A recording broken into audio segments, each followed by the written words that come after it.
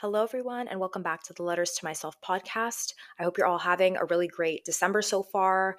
This is probably going to be the not the last, maybe the second last episode that I do for the year.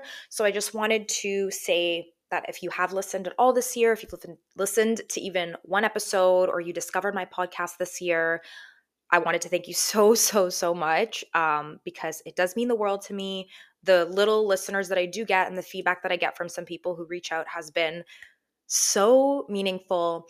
So, yeah, just wanted to start there. There are a lot of things that I wanted to talk about today, and the main focus is going to be on two things.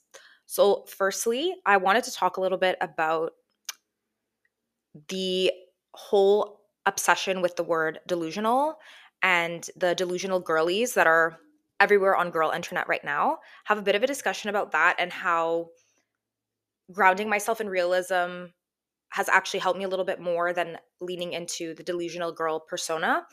And then the second thing that I wanted to talk about was a book I read that really helped connect some dots for me, kind of in my journey to just becoming not a better person, just a more wholesome person, I guess, a more well rounded person. And that's called The Healing Connection by Jean Baker Miller. It's more of a therapy book. It's heavy on psychotherapy. It came out actually a long time ago, I believe in 1998. So it's an old book, but the research I feel like is still really relevant today. So yeah, let's get started. Just a very, very brief book update for some relevant ones that I've read. I'm almost at my goal. I'm at 96 out of 100 books. One of them was a short story, so I'm considering it 95. I'm going to try to get to 101, but I'm very, very close to my goal, so I'm trying so hard to get to it. But some notable books that I've read the past couple of weeks, one of them was Cinder.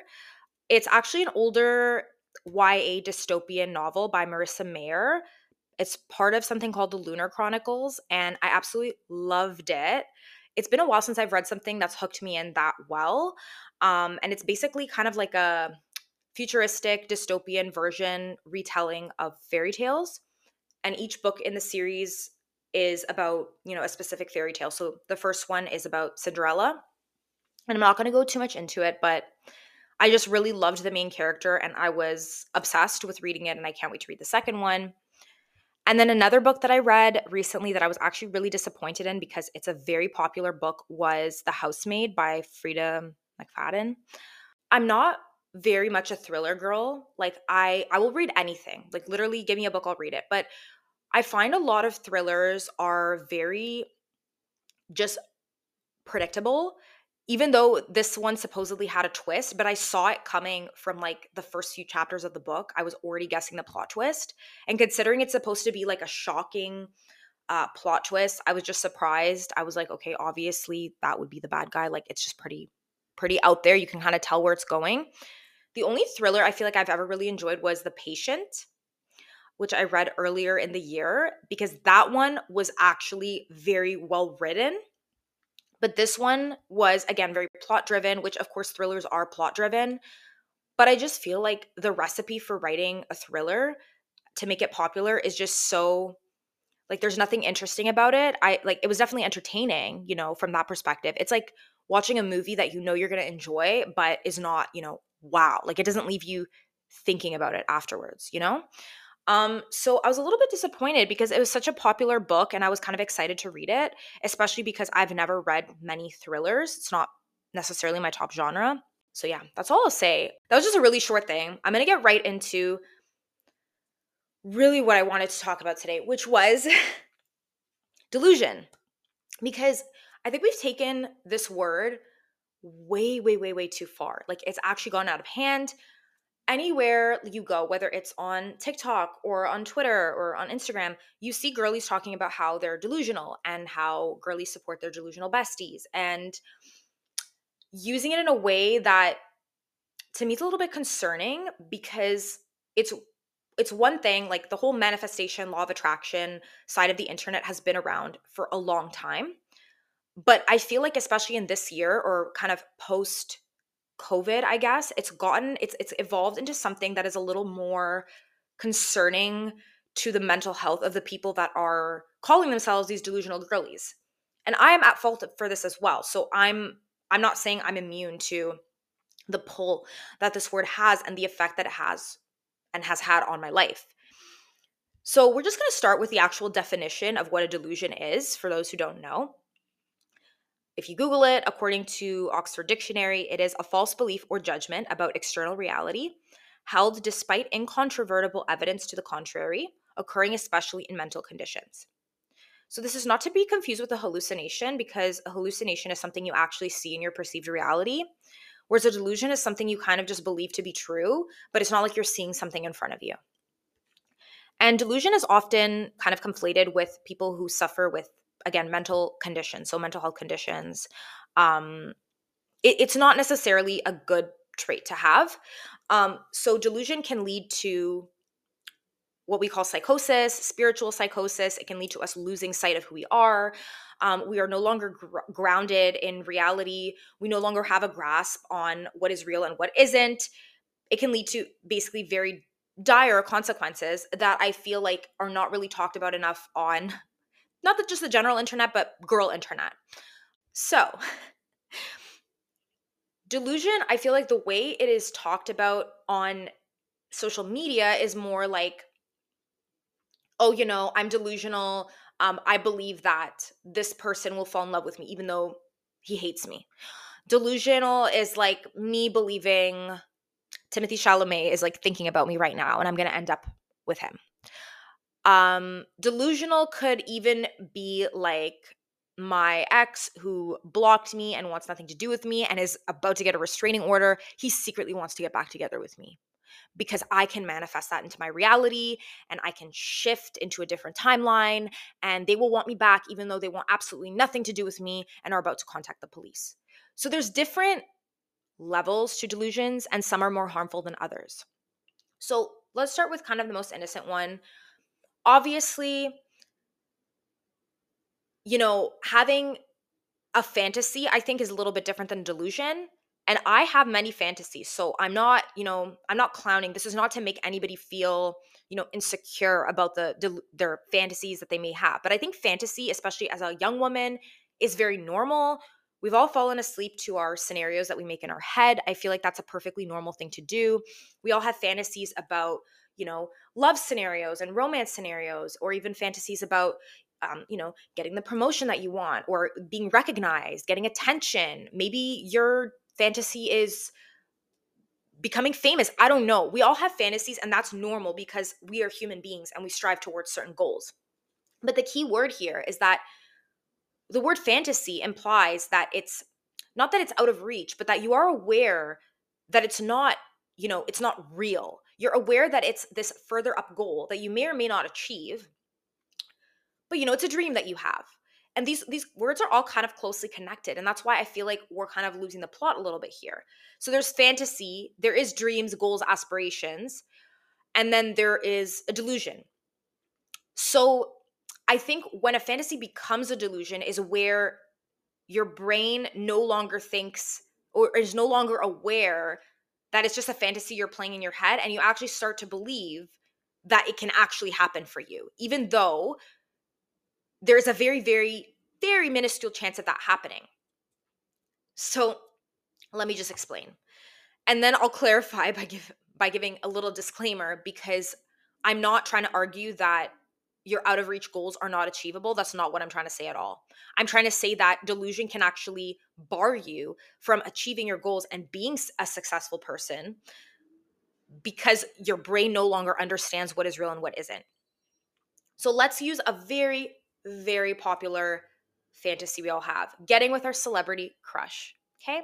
Me personally, I have a lot of celebrity crushes. I'm not going to lie. They've changed over the years, as a young teen. Of course, it was, One Direction. Of course, it's morphed right now. I have like a list of men that I find extremely attractive that are famous. Do I like to fantasize about them sometimes? Yeah. Do I think that I have a chance with them? No. Um, you know, Obviously, if I'm playing a fantasy in my head, because I'm a romantic girly, it's me, in some like next scenario, like they meet me, they fall in love with me. It's nice to kind of entertain that, right? It's pleasurable. It's nice. But do I genuinely believe that like if I meet Pedro Pascal, even though he's double my age, that he's gonna fall in love with me and he's gonna want me for some reason? No, I don't believe that. I don't think I have a chance with him. Okay. I'm not entertaining that in my head. I'm not like actually thinking about it and saying like, oh, I can like shift and I can manifest it, and he'll think about me and I can actually have that happen. Because I've seen girls that actually think that it can happen, that they can manifest their celebrity crush. And then they'll use these really like insane examples of like Haley and Justin and how she was a fan of him. Or I think Liam Payne's new girlfriend like manifested him because she was a huge fan of One Direction when she was a kid. And they'll just use these like extremely rare, like one in a billion situations to just think that they can achieve that. And then all of their energy and all of their attention is going towards achieving that delusion. When in reality, you could be putting your effort towards achieving more tangible goals, towards achieving an actual dream relationship that is not rooted in fantasy, to, putting all your energy and attention into becoming a more successful person, into your career goals, into your hobbies, into your interests. But instead, you're obsessing over something and just delving into this unreal, non-tangible, idealistic world that is pulling you further behind and pushing you into mental illness, is what we'll call it. So that's a very extreme situation. And again, if you're a minor, if you're a teenager, like I give you more slack for this because I thought like, oh, if I go to the like the One Direction concert, like he's gonna see me in the crowd. Like I used to believe things like that too. And I think that's a normal part of like puberty and like growing up. But it's dangerous when I see kind of grown people that can hold full-time jobs or that are in uni, um, still believing that. And it's like, these are people that are like working and like contributing to society. And it's just a little bit concerning because I'm like worried for like the mental health state at this point. So that's like kind of an example of an extreme delusion. And I don't think there's anything necessarily harmful to society about having these kinds of delusions. But I think it does get a little bit harmful when it's a delusion, for example, that I gave an example earlier of believing that someone, maybe you broke up with them, it was a very toxic relationship, you've been in no contact with them, that you think that you can bring them back and you're trying to reach out to them even though maybe they hate you, maybe like they want to get a restraining order on, like maybe something really went wrong and you still for some reason believe that you can get them back, and you have like this delusion and it's like my reality is that I'm attracting him to me because he's coming back to me.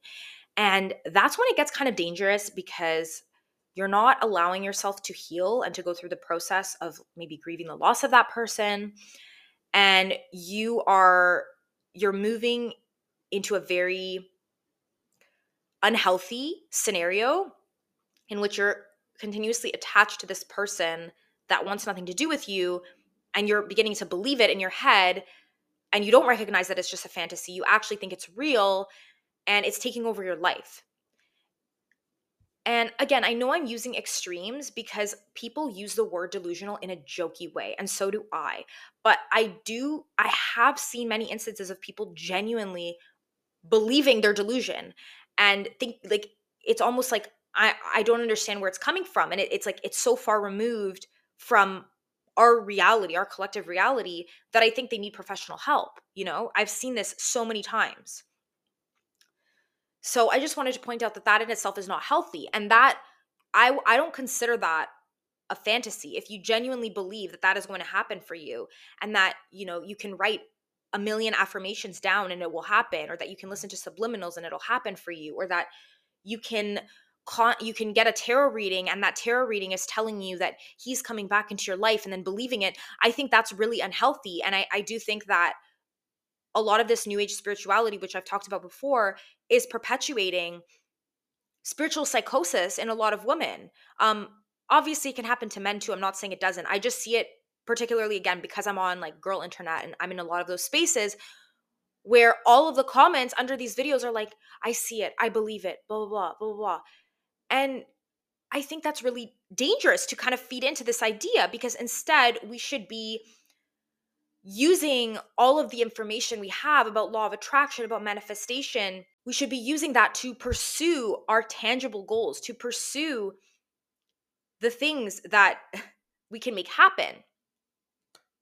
So this is where I'm going to kind of put my disclaimer, because I am a very big proponent of manifestation. I believe in the law of attraction. I do believe that there is an energy that we can't completely understand that attracts certain things to you. I believe in the invisible, the what's it called? The string theory. Um, I've read multiple books about astrophysics, and I have a general understanding of how things work. And I do think that there's something that we can't explain. What I said is just going to sound very stupid because I'm not a scientist, but on the other, but I do think that to work towards something that is so unhinged is not healthy. Like I would rather spend my time manifesting a promotion. Is my promotion or my idea, my goal to become my next promotion to be CEO? No, because that would be delusional of me. Why would I magically manifest becoming a CEO without getting to the appropriate steps first? You know what I mean? It's a little bit too out there. What's tangible for me and what I'm trying to manifest is a higher pay grade, is a job above the one that I'm currently working. What I'm trying to manifest is a healthy relationship where there's passion. That's not something unreasonable to ask for. What I'm trying to manifest is traveling or maybe a dream purchase that I want to make. But these are things that I know I can accomplish. These are grounded in reality because I've worked and put in the action and, created a tangible solution on how I'm going to get there. And even if you don't know how you're going to get there, even if you don't know the how, knowing that it's going to happen for you because it exists in your reality, and it's something that is, I'm not going to say realistic, but is within your grasp, even if it's maybe a little bit out of your grasp, is a much healthier aspiration and manifestation that you're trying to bring forth than something absolutely insane like Harry Styles is going to marry me, or we're not even going to mention that anymore. Like, okay, or he loves me even though he wants nothing to do with me. That is unhealthy. That warrants therapy. If you think somebody that wants nothing to do with you, wants to marry you, wants to date you, wants to kiss you, it's not healthy. Okay? And I think we have to stop pretending that it was just a girly thing. It's not. It's not healthy. I think for people that are kind of falling into this trap, therapy is necessary. Of course, therapy is not accessible. It's extremely expensive. So I understand not everybody has access to it.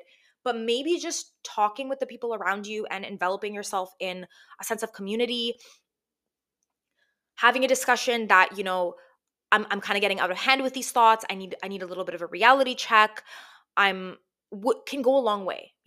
And books are a very great resource. Of course, they're not the be all end all. They are not a substitute for genuine therapy, but books have helped me create a grasp on the things that I want to do and on the human psyche that have helped me so much more than, a TikTok can of somebody trying to give their falsified advice coming from them. And is going to be so much more helpful towards you achieving your dreams, your dream life, your goals, the woman you want to be or the man you want to be, than a tarot video that's like, you're gonna meet your soulmate, interact 3 times to claim, blah blah blah. These people should genuinely be banned because that's not what actual tarot readers do. I'm sorry. And half of the time, like if you've studied tarot and you know the meaning of the tarot cards, they will put out cards like the 3 of Swords or like the 7 of Swords. And I'm like, how does that mean you're attracting your dream man? Do you know what the meaning of the cards are? You're not a real tarot reader because I literally consider myself a beginner and I already know that certain cards mean betrayal and heartbreak. How are you going to show that and say somebody's coming into your life? And there's thousands of comments of people being like, I claim, I knew it. I knew I wasn't going crazy. I knew he was coming back and he loves me. Oh, and I've fallen for this too. Again, I catch myself in these mental traps all of the time because it's so easy. It's so easy to fall into a state of delusion. It is very easy. Yeah.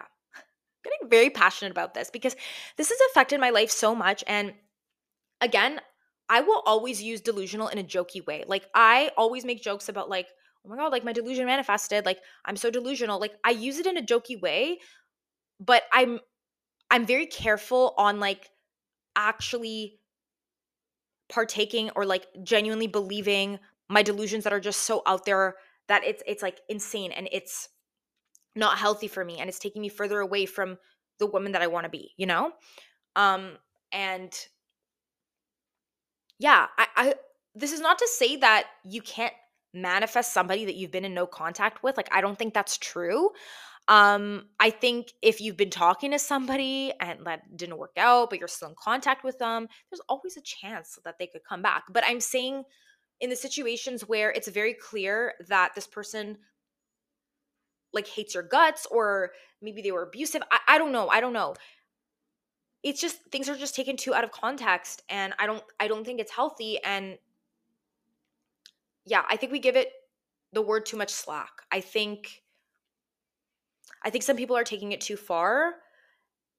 Yeah, I just wanted to bring attention to that and say that my delusional girl persona, she's got to leave a little bit. She has to like take a little bit of a break because I'm trying to be more realistic about life now. I think maybe it's just because I'm personally going through a really hard time in my life. And when things aren't going good for me, I kind of stop believing a little bit. But I'm just trying to be more realistic lately. And again, that's not to say like there's always going to be like a challenge to my idea or what I'm trying to say, because some people could even say, oh, like reality isn't even real. Like, what is reality? Like, you could get into all these complex scientific questions that I or nobody has the answer to. But when I mean realistic, I just mean grounded in the physical world as we know it, grounded in what is already around you. And having dreams and goals and ambitions is very healthy, something that is just out of our reach. Of course, I believe you can manifest it. I 100% think that that's possible if you put action and intention towards it. But some things are just not healthy for us. And I don't think we should be putting all of our soul and heart into it. Okay. That's all I'm going to talk about for delusion. Let's move on to kind of the next topic of the podcast. Okay, so second part is about this book that I read. I made a lot of notes on it. It was very enlightening. So again, it's called The Healing Connection by Jean Baker Miller. It's an older book. It's not very popular, but it is about connection and disconnection. And it was very enlightening to kind of analyze it and see it from the perspective of, my own issues. And of course, everybody can see it from their own perspective. But it basically said or discussed how, this is a direct quote from page 15, a veritable industry has emerged in recent years to produce and promote books that urge women to separate, to become independent. Women love too much, quote unquote. They are addicted to relationships, or to quote an earlier pop phrase, they suffer from a Cinderella complex. That is, they want to be saved by a man. If a woman remains strongly connected to her mother, her family, her spouse, or partner, she is deemed dependent. She must grow beyond dependence in order to thrive. In short, these books often blame women for not doing it right, for choosing the wrong men, for being codependent, etc. So the focus of this book is towards women. Again, the author does state that, it can apply to men as well. But again, as a woman, I'm speaking from my own experience. And this was just very enlightening because she talks about how in therapy, because of its earlier roots in psychology, like if we go back to Freud, for example, women, when they come in for therapy and they discuss that they're feeling overwhelmed or that they're lonely or that they're feeling isolated, the issue is not that we crave connection because we're a human being. The issue is that women need to learn how to be independent. Women need to learn how not to be codependent. They shouldn't crave these things. And usually they will kind of divert it and say, well, the reason you're feeling this way is because you have a mother-child trauma bond. They'll talk about early childhood experiences and they'll kind of just leave it at that. That's what I got from kind of the introduction of the book. And their statement is that they're trying to falsify this and state that, well, no, actually, connection is an integral part of the human experience. And we've kind of moved away from connection, and we're kind of promoting this ideal that it's better and you're a more elevated person if you are completely independent, if you act like you don't need anybody, if you don't rely on anybody, and you're not dependent on anybody. That's a very, I'm going to say, masculine viewpoint, because that's what men are taught in society. But this is then applied to women when they come in and seek therapy, or seek to kind of better themselves. And of course, it doesn't benefit men either. It makes their lives worse as well, because we are all human beings and we all need and deserve connection in order to be healthy and fully functioning people. But when women are told that they love others too much, or that they want a relationship, they want their relationships in order to thrive, and that they're unhappy because their relationships are lacking that connection, the onus is often placed on the woman in saying you have to move away from that, instead of saying here's how we can give you help and tips and tricks on how to connect with the other people in your life, which would actually then improve the quality of life of the person coming in for therapy. So there is too much of an emphasis on separating yourself, on, this attitude of this very individualistic, Western based perspective of you don't need anyone, you shouldn't have to rely on others. If you inherently desire a partnership with someone, that means you're flawed. Like you should be happy alone, which I think personally is bullshit. Like, I'm sorry. I think people that say you shouldn't need anybody, you should be happy without any relationships, that's BS. I'm sorry, because we're hardwired to want connection. We're hardwired for love, for intimacy, whether it's in a platonic way, whether it's in a romantic or sexual way. We are human beings and we have a biological drive to connect with others. And unless you are, you have a mental condition such as sociopathy, like, you want to connect with other people. So to kind of push people away from that and say, it's your fault, you're too needy, we have to help you by realizing that you only need yourself, there's an issue with that, and it's causing a lot of problems in society. And this book was written 25 years ago. I think it's more relevant than ever right now, because the information is all still, like, this is the first time I'm hearing of this, that it's not wrong to crave these things, and it doesn't make you a bad person. It just means you're supposed to heal within connections, not outside of connections. That just, like, really clicked for me. So again, another direct quote from the book: many popular psychology books suffer from a central problem. Like traditional psychoanalytic theories, they rest on a limited understanding of women's lives. They aim to offer new possibilities and opportunities for women's growth, but their interpretations rely on an old framework of unquestioned assumptions about the value of separation and autonomy. While some of these books have helped some women, ironically, often by helping them feel less alone and more connected to others, at bottom they pathologize women's actual experience. When we value separation to such a high degree, we're actually doing ourselves a disservice. For years, I kind of thought that, not that I was deficient in some way, but I found it so, like, almost embarrassing that I have this very fiery urge to just connect with other people, and that's important to me. And even if I'm surrounded by so many friends and family, if I didn't feel connected to them, I would feel isolated. So I've had issues with that before, where I want to have a meaningful and genuine connection with the people in my life. And if something goes wrong and we have a disconnect, it would create a lot of problems for me with my health, because I would become really anxious and stressed about it.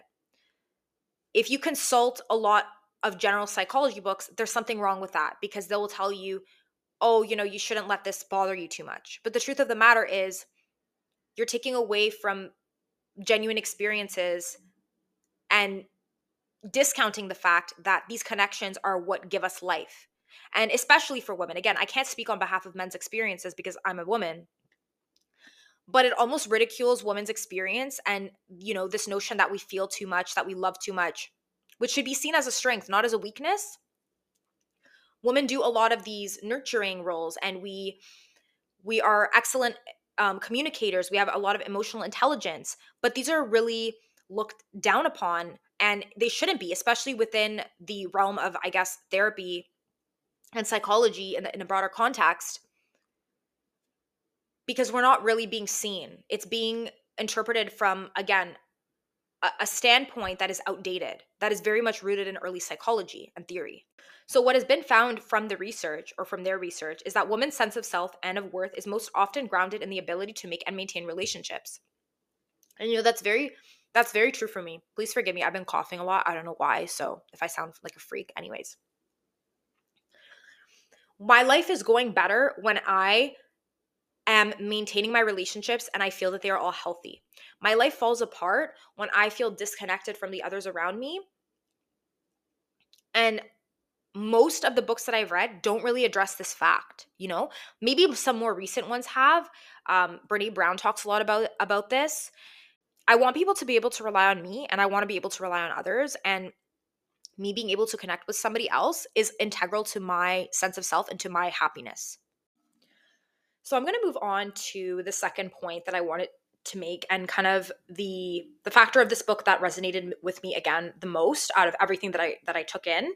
I've also been just coughing so freaking much, so I don't think I can go on much longer because I've taken maybe 10 cough breaks and it's just not working out, honestly.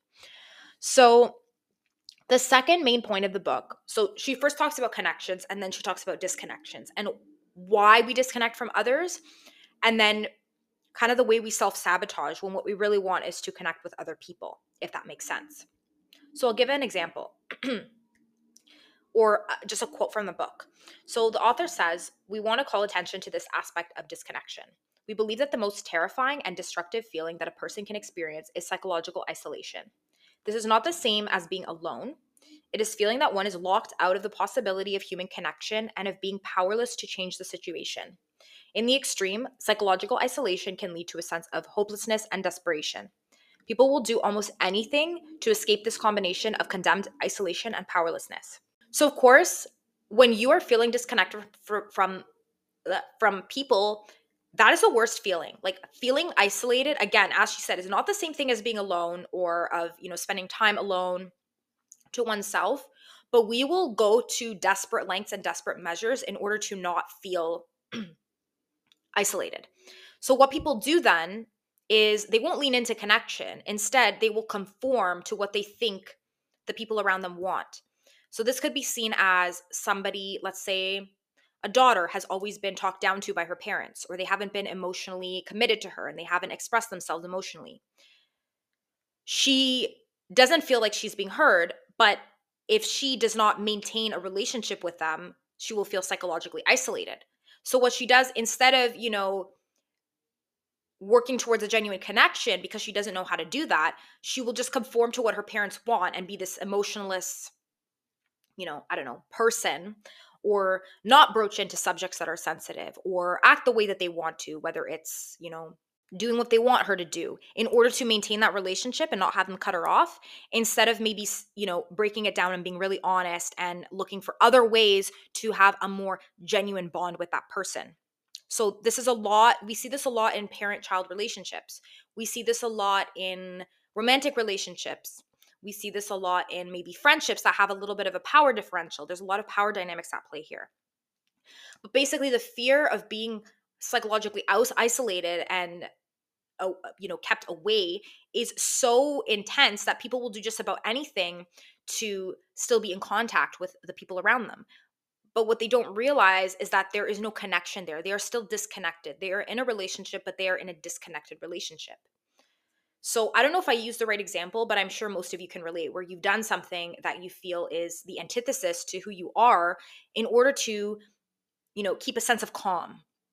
This can be seen a lot around during the holidays. Maybe there's a really sensitive topic that you've always wanted to address with your family, but you can't address it. If you bring it up, they will cut you off. And so you sit in silence, or you close a part of yourself off in order to, still have somewhere to go, in order to still have access to these people. But is it a really healthy relationship? No, it's not, because you're not being vulnerable and you're not connecting. So that is where there is a lack of healing, and it can cause a lot of psychological distress. That's kind of the point that the book is making. And that had never clicked for me before, because there are so many times when I am acting from a place of, okay, I want to make sure that I still belong to this group. And so I'm going to act in a certain way, even though there are things left unsaid, because I don't want to be, shut out from the group. I'm not saying this is in every situation for me. I'm saying just as an example, of not discussing certain things that I think shouldn't be swept under the rug. Let's say it's an important topic in my family. Let's say it's in a work situation where I'm frustrated about maybe how I've been treated, but because I want to be, in the in group, and I don't want to cause any drama, I just kind of stay quiet about it until it kind of festers inside me and it really affects me.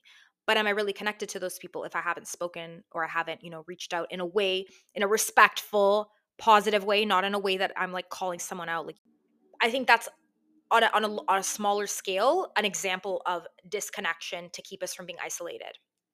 And that kind of really clicked for me because I feel like we all in our heads kind of understand it, because this plays out with all of us, even with people we consider our best friends, our siblings. These situations are bound to happen. And as the author says, like, if something like this happens to you, it doesn't mean you're in a problematic relationship, because this happens with everybody, and including in romantic relationships.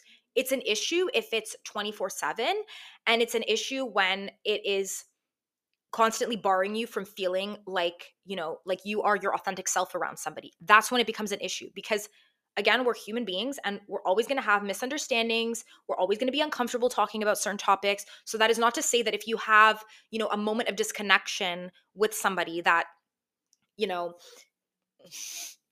it means your relationship is toxic. That's not true. And actually, she points out that if it happens, once in a while, it can actually make your relationship stronger, because it's bound to happen. And instead of leaning away from it, you lean towards it. So the whole point, the whole emphasis is connection.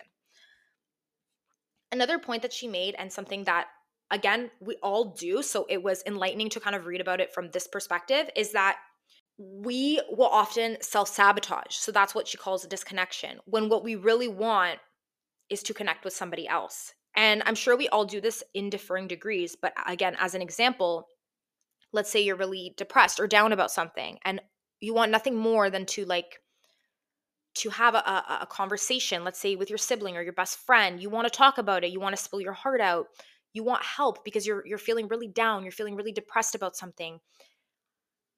Instead of leaning in towards that and reaching out and, you know, fostering that connection and saying, I really need help with this. Can we talk? Can I reach out to you?